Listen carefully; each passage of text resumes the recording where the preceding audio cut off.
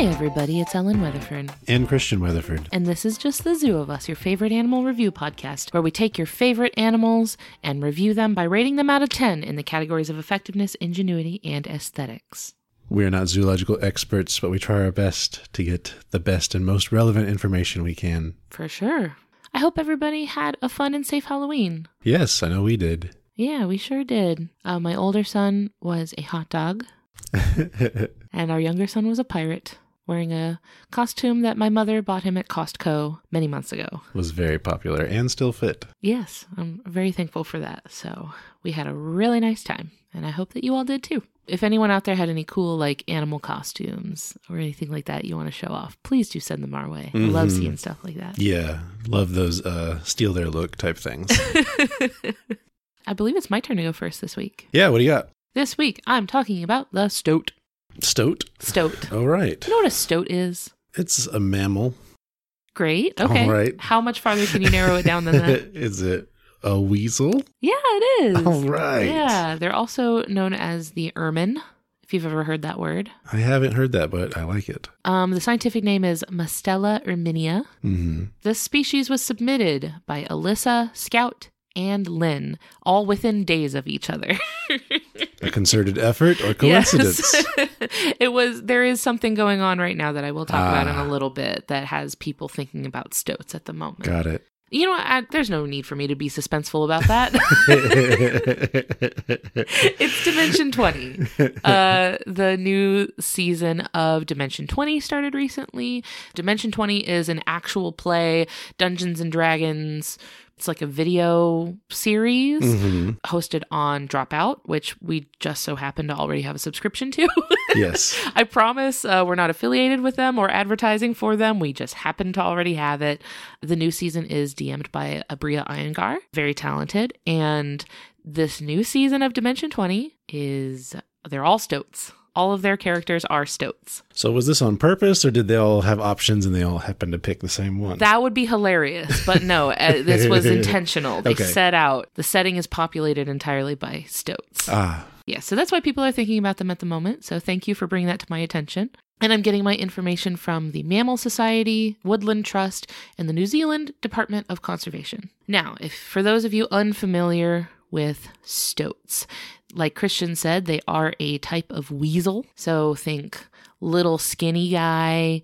If you took a cat and a snake and mixed them together, this is what you would get. A very slinky, long, slender looking guy. They're about a foot long. They're only about 30 centimeters long. They're native to northern regions of Europe, Asia, and North America. Oh. You'll note that I didn't include New Zealand. We've had this happen a couple times. Yes, they are found outside of their native range now. I will talk about that at length later. To great environmental detriment, they are found elsewhere. But a lot of the information I found was kind of specific to stoats in the UK because they're just very common little dudes out there. They're sneaky, so you don't see them all the time, but they're there. Okay. Like we mentioned, they belong to the family of weasels, which are mustelids. Their closest cousins would be things like the least weasel and ferrets, but then the mustelid family in general also includes things like otters and wolverines and badgers. So the long guys, the hot dog style mammals. But also notably carnivores. Right? They're vicious. Yes. Bloodthirsty. Among the cutest carnivores for sure. Yeah. With cuteness directly correlated to absolute ravenous hunger for blood. Yeah. And these are no exception. If this is your first time listening to this podcast, we rate animals out of 10. The first category is effectiveness. These are physical adaptations, things built into the animal's body that let it do a good job of the things that it is trying to do. I think I'm going to give the stoat an 8 out of 10. I sensed and heard some hesitancy there. I mean, it's just that they're little. Yeah. And they have such a big appetite, and they're so little for it. The mean gets concentrated. Oh, yeah. The shorter the legs, the closer to hell. We can't use that. What? We can't use that. I sure can, and I will. Their skinny little shape helps them squeeze into narrow burrows to chase small prey. So if they are chasing after something like a little, I don't know, like a mouse or something like that might burrow, they can follow them underground and into tight spaces. So great for chasing small things. It also lets them make use of those burrows and tight spaces for their dens. In fact, I watched the first episode of the Dimension 20 campaign, and the setting is in this rabbit warren that stoats have taken over and like have a family den in this rabbit warren, which is very consistent with stoat behavior. That is what they do, right? A rabbit might have a den that it has dug out for itself, and then stoats will chase them out or just eat them. I was going to say, like... Not necessarily chase them out. I mean, the rabbit can leave if it wants, if it can, but... But this is not a harmonious type of situation. No. By whatever means, the rabbit is removed from residence of its burrow, and the stoats will take over. Now, anyone who has ever tried to hold a ferret will tell you that animals like this are kind of liquidy. Mm-hmm. It's like trying to hold like slime or something, right? They just sock full of jelly. Yeah. Or those little squeezy jelly things that, like, as a kid, you'd have this little toy that's like a little squeezy thing. Mm-hmm, it's like holding one of those. They just slip right out of your fingers. That's exactly what they do. They can slip out into or out of any sort of situation that they might get themselves into. So it's great for stuff like that.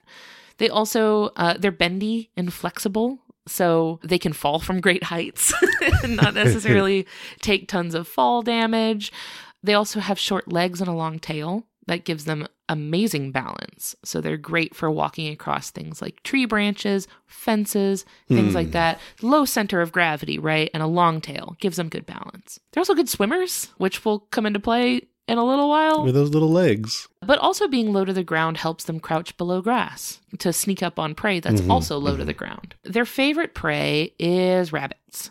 Yeah. They love to eat rabbits, which is interesting because rabbits are much bigger than stoats. They're significantly larger, but stoats are able to sneak up on them in the grass because they're so little. Now, what a lot of people know about stoats is that their fur dramatically changes color seasonally. So in warmer months, they're brown with a white underbelly, but during the winter, they turn completely white. Oh. Yeah, this is something that a lot of different weasels do. You can tell if it's a stoat if the tip of the tail stays black year-round. They have a black tail tip that stays black all the time, even when the rest of their body is white. Their tail stays black. Okay, so if you're wondering, just watch it for about a year. And then you'll know. I think that the black tail tip is just a stoat thing. Okay. So like if you see one and you see the tip of the tail is black. And the reason for that is kind of interesting. It's kind of thought that the tip of the tail is black to serve as a distraction for predators. So something like a bird of prey or a fox or something like that is trying to hunt a stoat. They might be distracted by the black tip of the tail and go for that. And then, you can take damage to your tail. It's not going to hurt the rest of you. Or they just take a chunk of fur out or something like that. Or you're kind of banking on them, not aiming for where you'll be. Right. And then they'll miss entirely because that's the very end of you relative to your movement. I don't think that's anything that's been confirmed. I just saw that kind of like floating around as a suggestion. It seemed pretty interesting to me.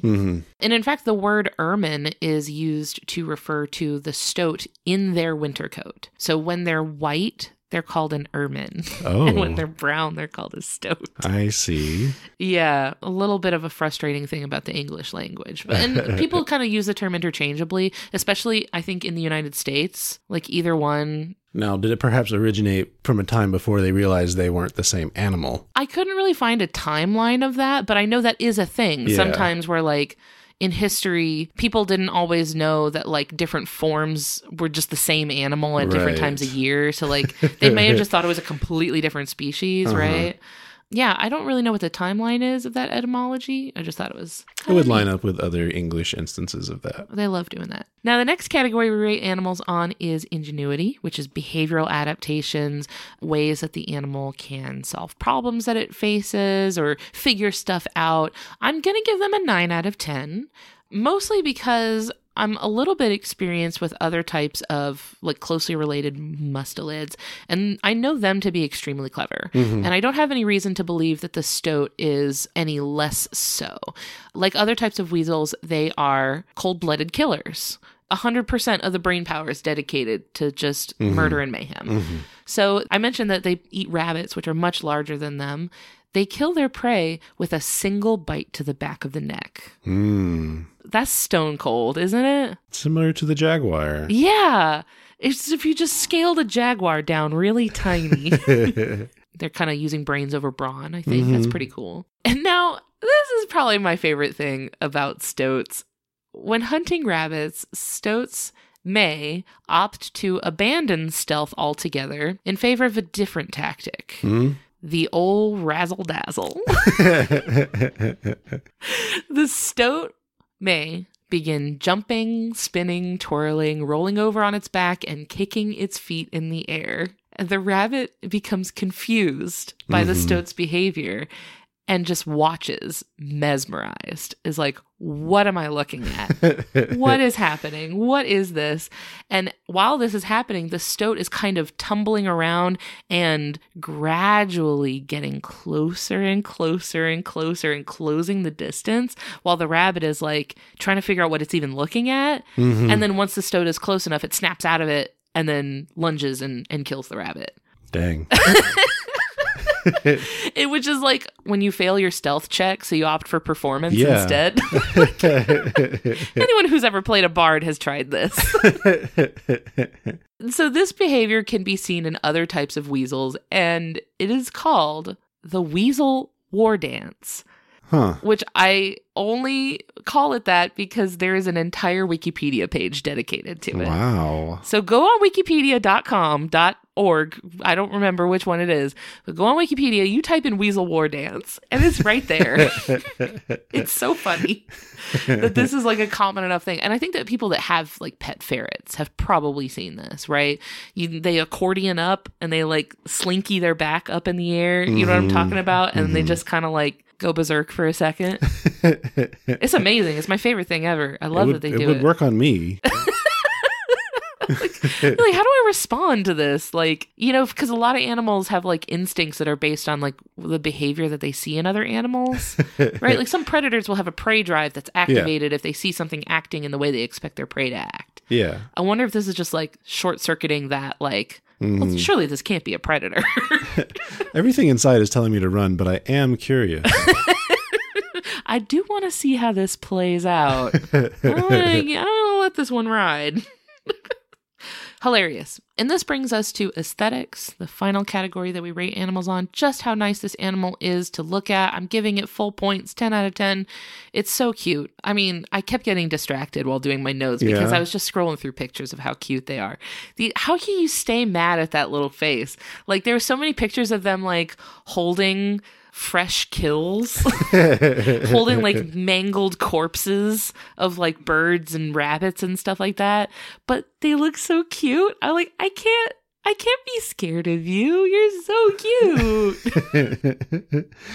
Now, which form do you prefer? It's all good. Yeah. Like, both of them are great. I really don't have a preference one way or the other. I do like when they're brown. I do like the like brown on top, white on the bottom. I like that. That's very cute. It's very toy-like. It does. It feels like a little toy. They're just so sweet. Oh, and while I was researching, I did find a painting by Leonardo da Vinci titled Lady with an Ermine. And that was from 1490. And it is a beautiful painting. A lot of times you run into this problem with like Renaissance or medieval paintings where they don't know what they're doing when they're trying to like make an animal. Right. Because they didn't have references, right? If you weren't standing there looking at the actual animal, you had no way to know like what it actually looked like, right? You're doing your best. I can't fault them for that. But this is a real stunner. Like, he nailed it. He did great with this one. I would hope so. You know, man famous for drawing helicopters and stuff. He's not famous for drawing stoats. Now, in this painting of the stoat, is the stoat alive or being worn as... It is alive and it is sitting in her lap. Oh. And it's actually very, very... You know what? I'll show it to you. Hold on. Thank you. Oh, yeah, I've seen this before. Is this an Animal Crossing? Oh, is it? That's one of the paintings you can get. Yo, when I look at the suggested search terms in Google, it says lady with an ermine, museum, lady with an ermine, ACNH. So yes, apparently it is. Okay. I didn't know that, but yeah, it is in Animal Crossing. That's a good eye. You know what? You did more of the art collecting in Animal Crossing than I did. A little bit. Yeah. So, but yes, excellent art identification. I did it. You nailed it. And to wrap things up for the stoat, its conservation status is of least concern. I would go so far as to say it's the opposite. So let's talk about New Zealand. Okay, I was hoping for this. Yes. In the 1830s, British people in New Zealand began releasing rabbits onto the South Island of New Zealand. The idea here, I think, is that they were supposed to be like hunted for game. They were supposed to have them around as food. So they just like released them in the hopes that they would just kind of establish a population and then they could just hunt them for food. This quickly became a problem, as it tends to, since there were no natural predators on the entire island to keep their numbers in check, right? New Zealand is known for not having like any large predators on the island, especially not like something that would take down a rabbit. So their numbers boomed. Yes. There were so many rabbits. Rabbits are famous. The breeding like rabbits, right? Like that's what you say. Maybe this is the reason for the... That's what you say when there's too many of something. So yeah, that happened. And by the 1870s, the island was overrun with rabbits who were decimating vegetation. So grasses and shrubs were totally wiped out, which in turn left the soil overexposed. And then wind and rain eroded the soil so that new plants couldn't grow. So it wasn't just that they were eating too much grass. It was like they were eating too much grass, ruining the soil, can't grow new grass. It was just absolutely wrecking the ecosystem of the South Island of New Zealand. So the rabbits were choking the island. So what did they do about it? They released rabbit assassins. Okay. Stoats in droves. They just rounded them up. Not only stoats, like other types of weasels too, but they knew stoats and weasels to specialize in rabbits. So like, we got too many rabbits, release the stoats. Let's see what they can do. Now the problem with that is that while stoats certainly do like to eat rabbits, they like to eat other stuff too. They don't only eat rabbits. And turns out New Zealand just so happened to be home to many species of flightless and ground nesting birds. Yeah. Birds that were not used to or adapted to predators on the ground like that. That just wasn't something they'd ever needed to think about. They wouldn't even run, right? They didn't even know what they were looking at. They'd be like, I don't know what this is. I don't know if I need to be scared of it. They just weren't used to that sort of thing. They weren't adapted to it. So they were very easy pickings for stoats. So stoats ended up eating mostly birds. They didn't eat that many rabbits. Turns out the birds were way easier for them to eat.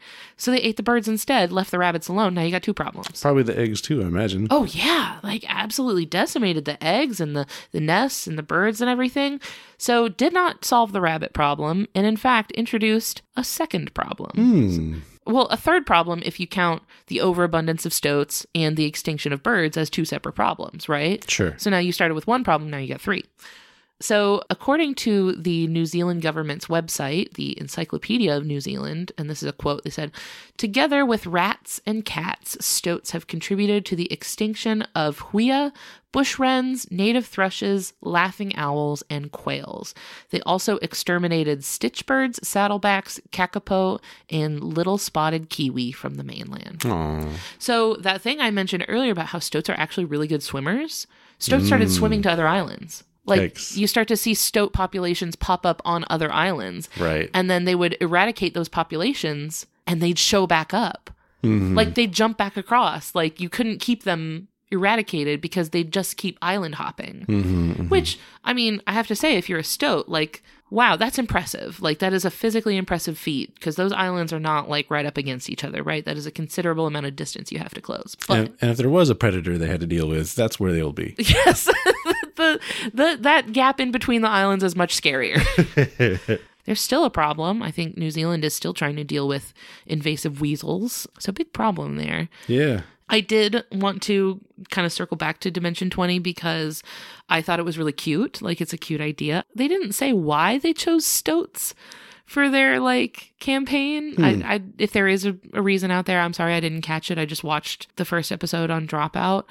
I did only have one minor sort of like, I guess, well, actually moment. Okay. And that is that in Dimension 20, the whole like set, I mean, it's D&D, right? It's a party-based like role-playing game, right? You're going to have a group of players together that are like cooperating and solving problems together. So in the setting of the campaign, all of these Stoats are like a family, but like a large community. It's like a town almost that they like work together and support each other. And, you know, they stash food, which Stoats really do, but like share food with each other. Stoats do not do that. Stoats are solitary. They're territorial. They will like have a den for their offspring, but they don't do this like multi-generational or like extended family unit, like. Which is probably for the best. I was just thinking the only way this could get worse is if they started doing pack tactics like velociraptors or something. Oh my gosh, can you imagine? They would be unstoppable. Yeah. Like if you were just getting overrun by Stoats, oh my lord. They could do the war dancing with one and then the other is sneaking around behind. There you go. See, you could have a bait and switch sort of situation. Now, I would probably chalk up their decision to make them communal to just be story. Narrative. Yes. Yes. It makes more sense that way. It does. And it's a more engaging and interesting story. Like, if they were going to be super true to Stoat behavior, there would have to be a lot more PvP. It's just all lone wolves, all of them. It would have to be like a very sort of competitive game where like everyone's trying to like win over the other. Yeah, Stoats are not as friendly with each other. So, question about Dimension 20. Have they mentioned how to visualize them walking? Are they bipedal in this? Or? I think they're bipedal because there's like little illustrations of the different characters that show up on the screen when they like introduce them.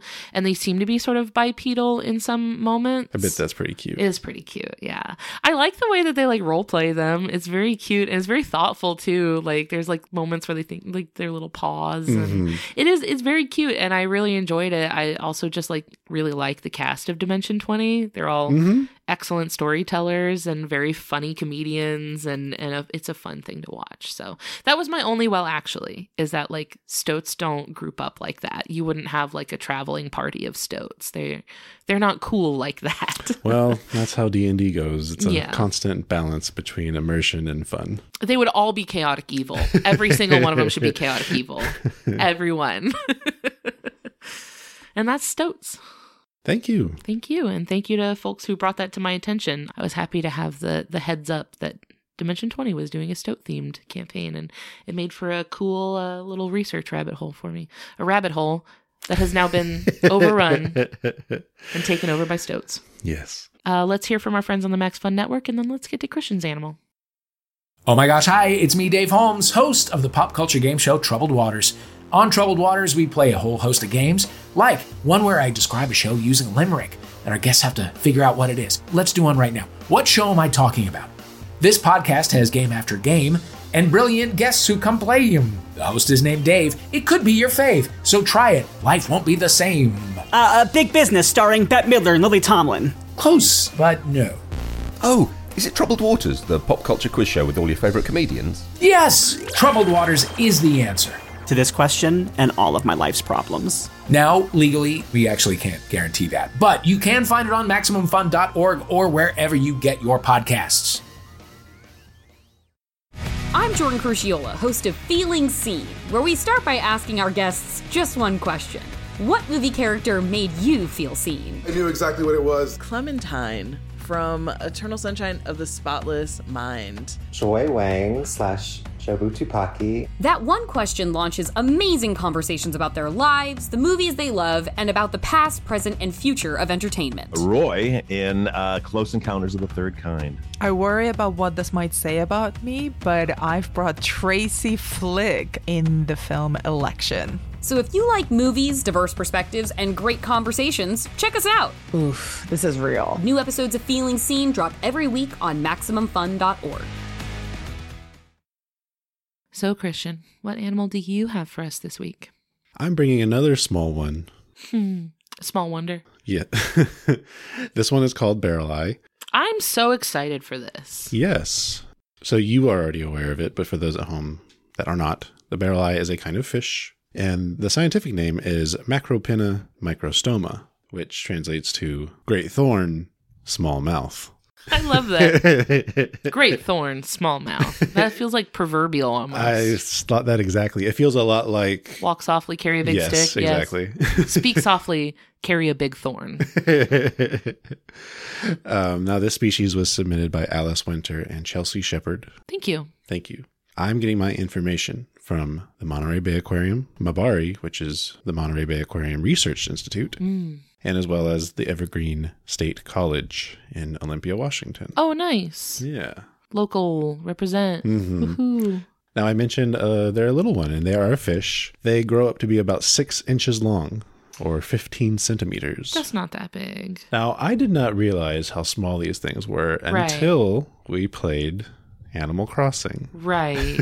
Because at one point you can catch one. And they give you a good idea of how big they are relative to other fish, at least. Right. And it was surprisingly very small. And when you see pictures of this fish, there's never anything nearby you can compare it to. Correct. Because every picture is going to be in deep water and nowhere near like reefs or the bottom or anything else for that matter. Right. There's like the nearest life form is like 30 miles away. Sure. Like there's not going to be anything around for scale. So, the human mind does what it does and fills in the blanks. I assume that if deep water, then giant monster. Right. And there's a lot to kind of process in those pictures and videos, as I'll touch on. Yeah, you're already in the, like, what am I looking at? Sort of like, your mind's already having to put in overtime, just like perceiving of this thing. Yep. It's very eldritch, sort of incomprehensible horrors. Yeah. So we mentioned deep sea. They can be found in 2,000 to 2,600 feet deep water, or 600 to 800 meters in the northeastern Pacific Ocean, including off the shore of Monterey Bay, California. Nice. Yes. We could have seen one. Let's just pop out there to the deep sea. Google Maps says go down for 2,000 feet. Turn on walking directions. Yeah. They belong to the taxonomic family Opisthoproctidae, which is the barreleyes or spookfish. You did so good saying that. Yay. That was great. That's the only time, though. Hope the recording caught it. Not to be confused with chimera, which are also sometimes called spookfish. Oh, I see. Yes. Oh, this is very seasonally appropriate. Spooky. Yeah, just missed it. There are other animals called barreleyes that they're related to, but this one is special. This is the cool one. Yeah. Jumping right into it for effectiveness, I'm giving a 9 out of 10. Ooh. And the thing that they have that is common among the other barreleye fish are tubular eyes. Tell me about this. This is wild. So imagine a cylinder with a semi-sphere at the end of it. Okay, I've got it in my head. That's what their eyes look like. Love that. Love that. Now, what's interesting about those eyes is oftentimes they're pointed directly up relative to how you would imagine a fish to be oriented. At a 90-degree angle with the rest of the body. Oh, you could say they're dorsally oriented. Yes. Pointing towards the dorsal side of the fish. Yes, versus rostrally. Yeah. Oh, ooh. Look at you. Yeah.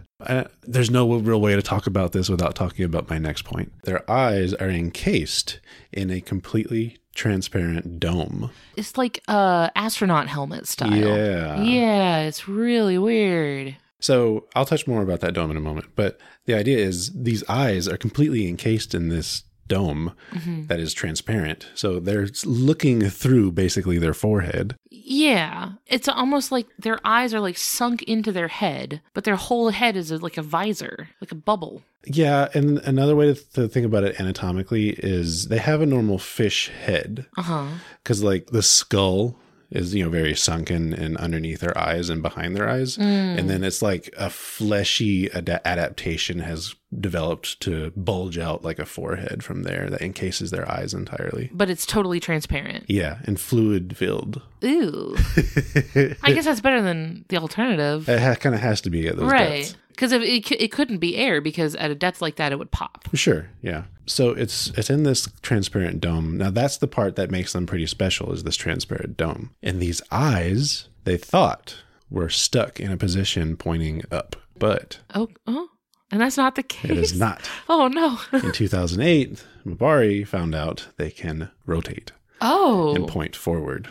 I guess that's super useful, right? Yes. Now, the title of the paper that's about this is Macropina microstoma and the Paradox of its Tubular Eyes. The Paradox of its Tubular Eyes. And it's by Robeson and Reisenbichler, published in Copia in 2008. What did they mean by paradox? Because it was odd that having eyes that aren't oriented with the mouth, right? Because if their eyes were stuck pointing up, that means when they go in to bite, they've now lost vision of the thing they're trying to bite. That's true. Yeah, it does kind of give you a pretty static blind spot. Yeah. And a considerable blind spot, too. Yes. So until this research was done using robotic vehicles and submersibles, filming these things, and prior to that, they thought the eyes were stuck in an up position. Right. And then they saw it for themselves where that's not the case. They actually were able to pull up one or two specimens to the boat that they were on into an aquarium and observe them that way as well. Really? And what's interesting about these creatures is oftentimes when they are captured in things like nets and things, that dome does not survive the process. Oh, really? What happens to it? It collapses, basically, because of the pressure change or because of being handled by the nets like that. Like a blobfish. Like how just like, bleh, well, like... yes, but there's also the potential of it being popped like a balloon. Oh, no. Yes. I was going to say, like, that seems like you wouldn't want that to be right in the front of your face, because then what if you run into something that pops it? But, like, where they live, how often are you going to run into something? Yeah. And there's another reason they probably wouldn't run into something in normal condition, because those eyes are very good at collecting light. Really? Yes. And it helps them with contrast perception and depth perception due to the large binocular overlap. I thought you said death perception. I remember when, as a child, my death perception kicked in. Corpse spotted. But no, their eyes being tubes, you can think of them as binoculars, like actual binoculars in that way too, because that's how they're oriented with each other. So they have very good binocular vision, but it's a very specific range with what they're looking at. This is very owl-like. A little bit, This is yeah. giving owl a little bit. Except in the way that owls' eyes don't move inside their skull. Oh. These move a lot. So they actually have something up on owls. Maybe owls should be taking notes, I think. Yeah. And you'll notice in pictures of these guys that the lens part of their eyes, the half sphere, glows a bright green. Oh, it glows. Is that like an actual glow, or is that like reflecting off of... I think it's a reflection. It must be, right? But every picture I've seen was with light. So I'm wondering if that's just like the membrane that's like reflecting light. Like how eye shine, you get eye shine from like nocturnal animals. Well, maybe this will help since you know more about this than I do. But this color comes from yellow pigmentation in the eyes. And that likely helps it filter out sunlight in a way that helps it spot prey in the depths. Oh, interesting. Because you would think that being in a place where like there's not that much sunlight, you'd want to be maximizing the amount of sunlight you're taking in. It's the light it's taking in, but I think it's the color spectrum that perhaps it's lowering. Because what it's doing a lot of time is down deep looking straight up. It's looking for silhouettes. Oh, it's looking for shadows. Yeah. Oh, okay. So it's not really looking for color anyway. It's just trying to look for like where the most contrast between the light and the shadow is. Yep, that's where that contrast perception comes in. Oh, that's so cool. Yeah. And that makes sense that they'd be looking up for that. Because if there is light making it down there, which is not much, that would be the way you would see something in front of it. More about that eye dome. It protects their eyes. That's kind of one of the main purposes of it. It protects their eyes from the things they hunt, which is primarily jellies. Oh, that makes sense. These poor jellyfish can't catch a break. But particularly for the very large siphonophores that are in this area. Wow. And the things that they're eating. And the things that the siphonophores are eating? Yes. So siphonophores, or large jellies like this, capture other animals in their stinging tentacles, right? Right.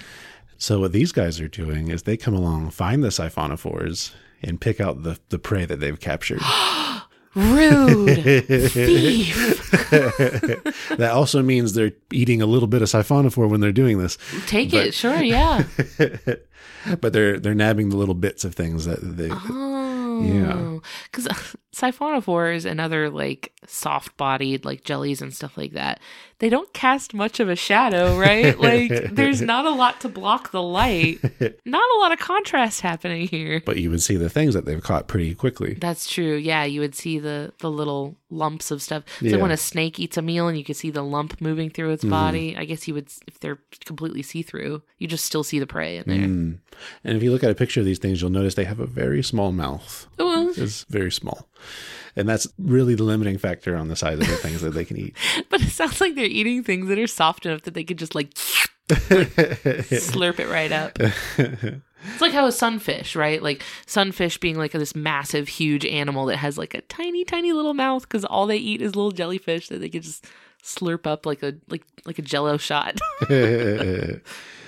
Yeah. So another thing that dome allows, it allows the maximum amount of light from most directions to reach their eyeballs. Oh, that makes sense. Yeah. You wouldn't want your eyes to be encased in something that's going to block the light that could be reaching it. Yeah. I mean, it kind of mimics like the shape that a lot of our like submersibles take, right? Like, Yeah, for sure. when you have like a research vessel or like a submersible machinery, a lot of times that front dome will be not glass. I think we usually do glass for a dome. In the front. Like plexiglass, that kind of thing. Yeah. Not epoxy, but that family Whatever of it materials. So to talk more about the rotating eyes, a quote from that paper I mentioned reads, "When we positioned this fish horizontally in an aquarium, its eyes were directed upward toward the top of the tank. When we rotated the fish into a head-up vertical position, its eyes continued to look upward, although they were directed forward relative to its body." Oh, like a gyroscope Yeah. almost. Oh, it's like a what do you call it? It's not a gimbal. Is that What? a gimbal? I don't know what either of these things are. Oh, well, I know what Gimli is, but I keep typing gumball by accident, and I'm trying to tell you what I'm talking about. It's a gimbal stabilizer. One of these things that like keeps the camera like when you're moving around a lot. They use it for like documentary footage and stuff like that. It's like something you wear on your body that lets you move around while stabilizing the camera. Yeah. So the camera's always in the same spot, like pointing in the same exact direction, no matter what way your body's facing. I thought it was a Gimli machine. That's not it. Nope. Gimbal. Now, my biggest disappointment is I was unable to find video of seeing the eyes rotate. That would be really cool. Whoever's gatekeeping that, stop it. Plenty of pictures of before and after of it moving, but it's the transition that I know will evoke a little bit of body horror. Just a little bit.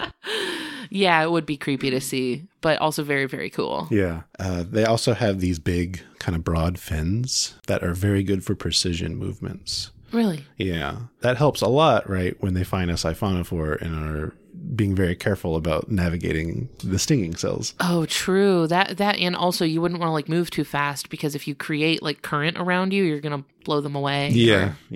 True. Very delicate operation it must be to try to eat a siphonophore. Moving on to ingenuity, I'm giving a 7 out of 10. Very nice. I find the overall hunting strategy pretty impressive, honestly. Yeah. If you know that like your prey has a weakness and that it has no brain or means of moving. Yes. So just to kind of reiterate what we've already talked about, they're looking up to look for silhouettes of their prey as well as bioluminescent prey, because some of these jellies and siphonophores are bioluminescent, which means they produce their own light as opposed to biofluorescent. Seems like a terrible idea. There's a giant neon sign. Sure. Free food. Something. Some things use that to their advantage, though. Yeah. They're able to carefully navigate the stinging cells to get at the captured prey. Looking for the top, the eyes are protected from the stinging cells.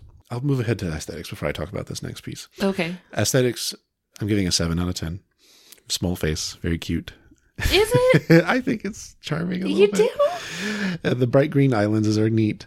Now, dear listener, you might be having the same problem I had, which is wrapping my mind around the anatomy a little bit. Yeah. Because there's one part that it took a while to get past. Okay. Some pictures, you'll see these, what look like regular external eyes positioned above their mouth. Okay. In addition to the big eyeballs that are inside their head. Oh. Right? All right. The things are on the outside, not eyes. Oh, no. They're fake. They are basically nostrils. Oh. But they look just like eyes. Let me pull up a picture real quick. Yeah, I would love that. It's probably going to be one of the first pictures you see if you Google Barreleye. Okay, it does look like eyes. It does. It does look like spooky little eyes. Which is confusing. Like, why would they need those, right? And the mouth right underneath it makes it look like eyes over a little beak. Yes. It makes it look like a little, like, ducky or something. Yeah. So it took a while for me to get past that mental block. Right. Saying, like, no, those aren't eyes. They're not eyes. It looks like a face. It It's does. creepy. Yeah, which is, human recognition thing, whatever. We love pattern recognition. But because I guess when I first saw this, what I thought was happening was, I don't know, maybe those are holes that the eyes look through. I don't know. But no, those are basically nostrils. Oh, Pokemon designs have this problem a lot. There are like Pokemon designs where it won't be until like years later that people realize that what they thought was its eyes all along was actually like its nose or something. I think Armaldo is one. Yeah, I'm pulling up a picture. Armaldo is one where people thought that the red spots on top of its head was its eyes. It's not. But they would be way cooler. Yeah, I feel like we talked about this before. Probably. Because false eyes seem to be pretty popular with animals sometimes. Yeah. It doesn't seem like this is like a false eye situation. No, this is just a me as a human problem, I think. User error. Looking at something that was never meant to be viewed by humans. That's true. We were never meant to see this stuff. This is none of our business. So getting into the end pieces here, conservation status wise, was not able to find anything. It has not never been. Are. Yeah. Deep sea stuff. And they just haven't been assessed for the most part. I mean, we've seen probably a couple dozen of these things total it's not in a like lot. Human history. Yeah. Little fun fact I came across. One of the research vessels used by Mbari, I don't know if that's how it's said, by the way. I don't know. Mbari? I don't know. So one of those vessels for that work was called Point Lobos, which I assume was named after the Point Lobos State Natural Reserve in California that we visited as part of our trip to the Monterey Bay last summer. I've been there. Yeah. I know him. I know Point Lobos. It's a beautiful place. Yes. It is gorgeous. And not that far from Monterey Bay. Right. So if you're in Monterey Bay already, you can just pop on down to Point Lobos. It's so beautiful. Yep. Big fan. That's exciting. I like when I recognize a name. Yes. Big moment for me.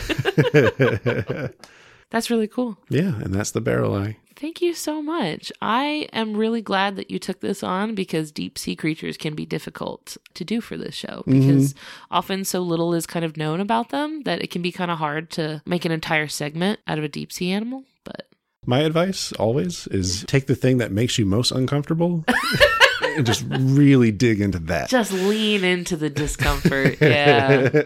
But that's usually like where the interesting stuff is, right? Like that's the stuff that is like, it's spooky because it's unfamiliar. You have an opportunity to learn about it. So I think that's cool. You did a great job. Thank you. Thanks.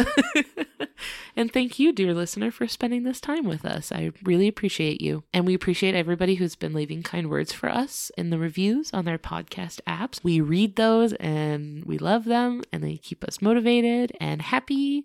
They mean the world to us. And if you want to come hang out with us online, we're on Facebook, TikTok, Instagram, Discord, stuff like that. I'll have links to everything in the episode description so you can come check those out. We would like to thank Maximum Fun for having us on their network alongside their wonderful shows. So you can go check those out, learn more about the network and how you can be a part of supporting our show over at MaximumFun.org. And finally, we would like to thank Louis Zong for our theme music. Here it comes. Get ready. Right now. Yep. Thanks, y'all. Bye. Bye.